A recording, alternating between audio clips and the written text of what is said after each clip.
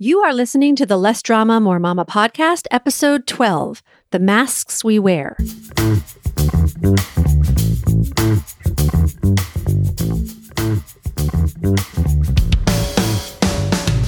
This is Less Drama, More Mama, the podcast for moms who want to feel calm, in control, and confident about how to handle anything life throws their way.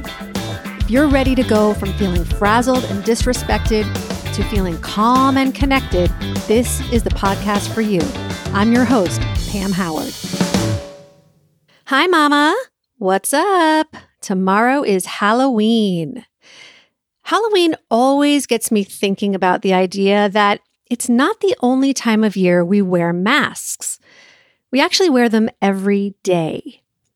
And these everyday masks, or social masks as they're referred to in psychology, allow us to choose how we portray ourselves to others and decide which versions of ourselves and our personalities we want to share. Years ago, I became very aware of the mask I sometimes wore when I was in public with my kids. It was the mask of a mom who always kept her cool. Now, I'd always been a generally easygoing person, but there were times when I was out in public that I could feel myself suppressing my irritation and frustration with my kids. And the minute we were in the car or out of earshot of others, the mask came off and all of my pent-up feelings came pouring out. I'd get into the car, shut the door, and just start screaming. Unfortunately, I didn't have the tools I have now to know how to handle my frustration or to manage my mind. When I started to feel annoyed or embarrassed in public, out came the mask.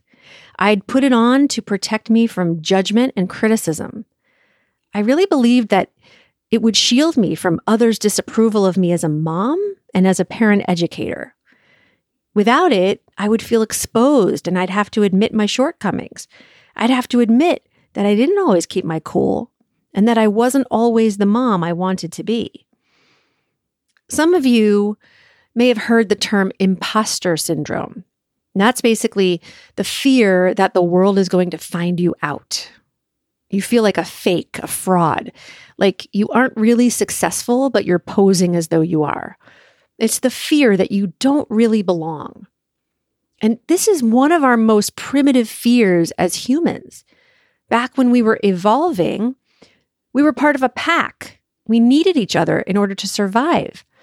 If we were rejected from our group, it usually meant that there was something wrong with us, like we were sick and contagious.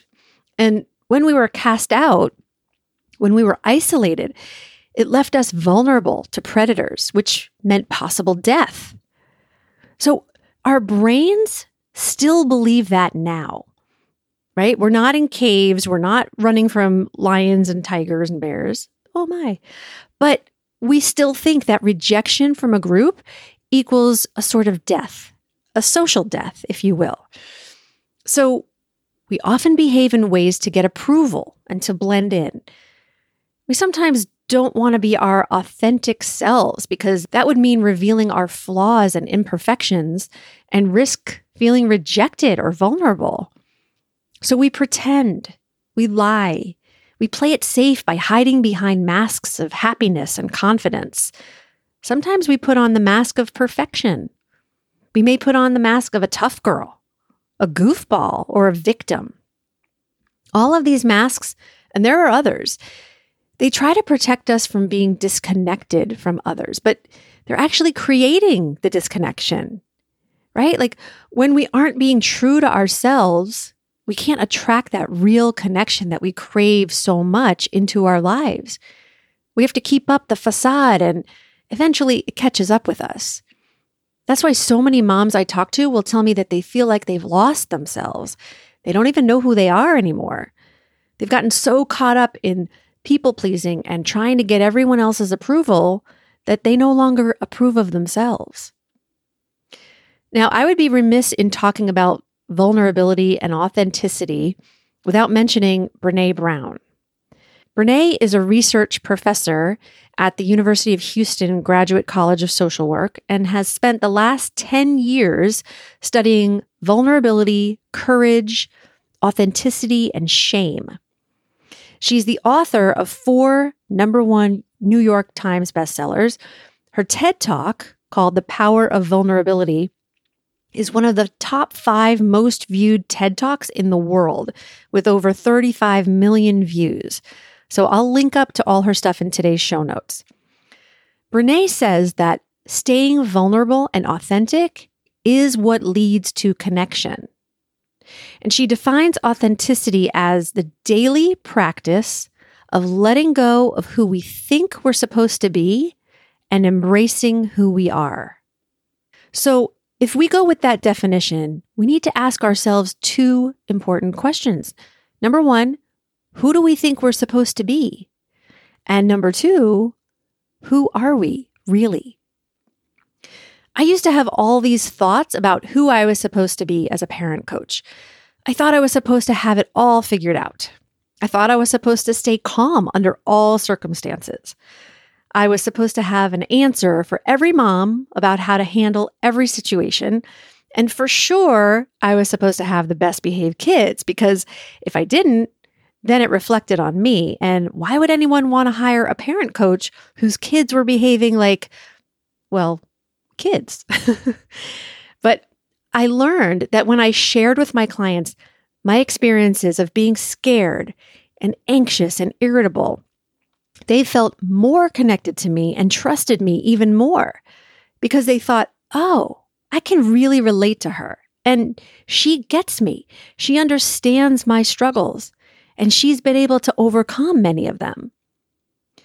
In Brene's book, I Thought It Was Just Me, she coined the term vulnerability hangover to describe the feeling you get after you've shared something personal with someone.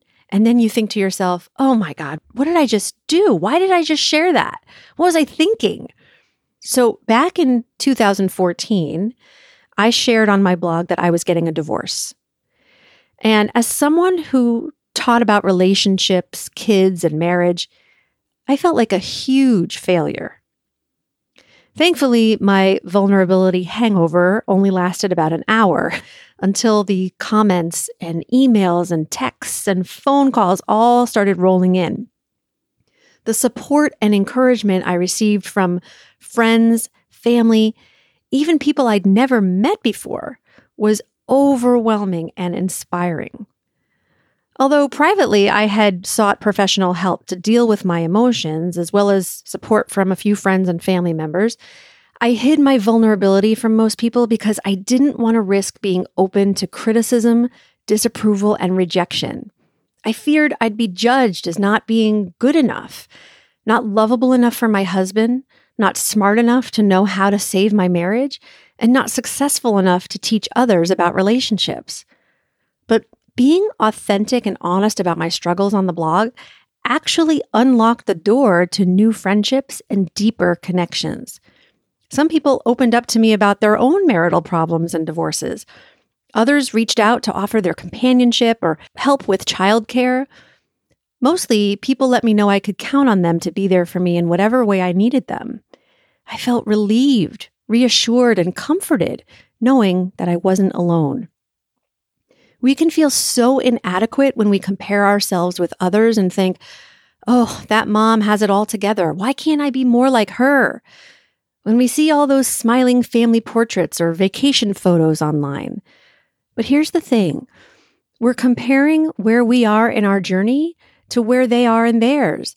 Or we may be comparing our insides to someone else's outsides and probably just seeing the mask that person is showing us. We're comparing the unmasked version of ourselves to the masked version of someone else. And if we could see behind the mask of that person, we'd realize, oh, they're exactly like me. They have their own struggles and challenges to deal with that I know nothing about, because life is about that 50-50. Now, I want to say that being authentic doesn't mean that you have to let it all hang out, that you don't use good judgment or boundaries. I believe there's an appropriate time and place for being vulnerable and with certain people. I've known some people to say some pretty rude or inappropriate things in the name of being honest or authentic. That's not what I'm talking about. I'm talking about living your life feeling your feelings instead of resisting, reacting to, or avoiding them. I'm talking about being willing to experience the discomfort that's required to achieve your goals and to take your life to the next level. I'm talking about being willing to always tell yourself the truth instead of making excuses, blaming other people, or hiding behind a mask.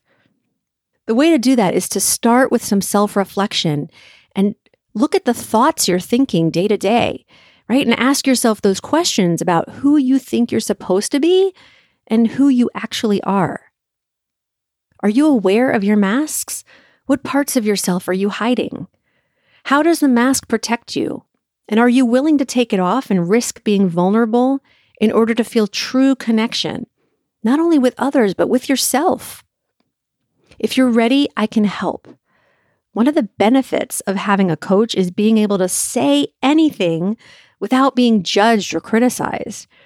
I know I've said this before, but my job is to hold the space for you to be your true self, warts and all.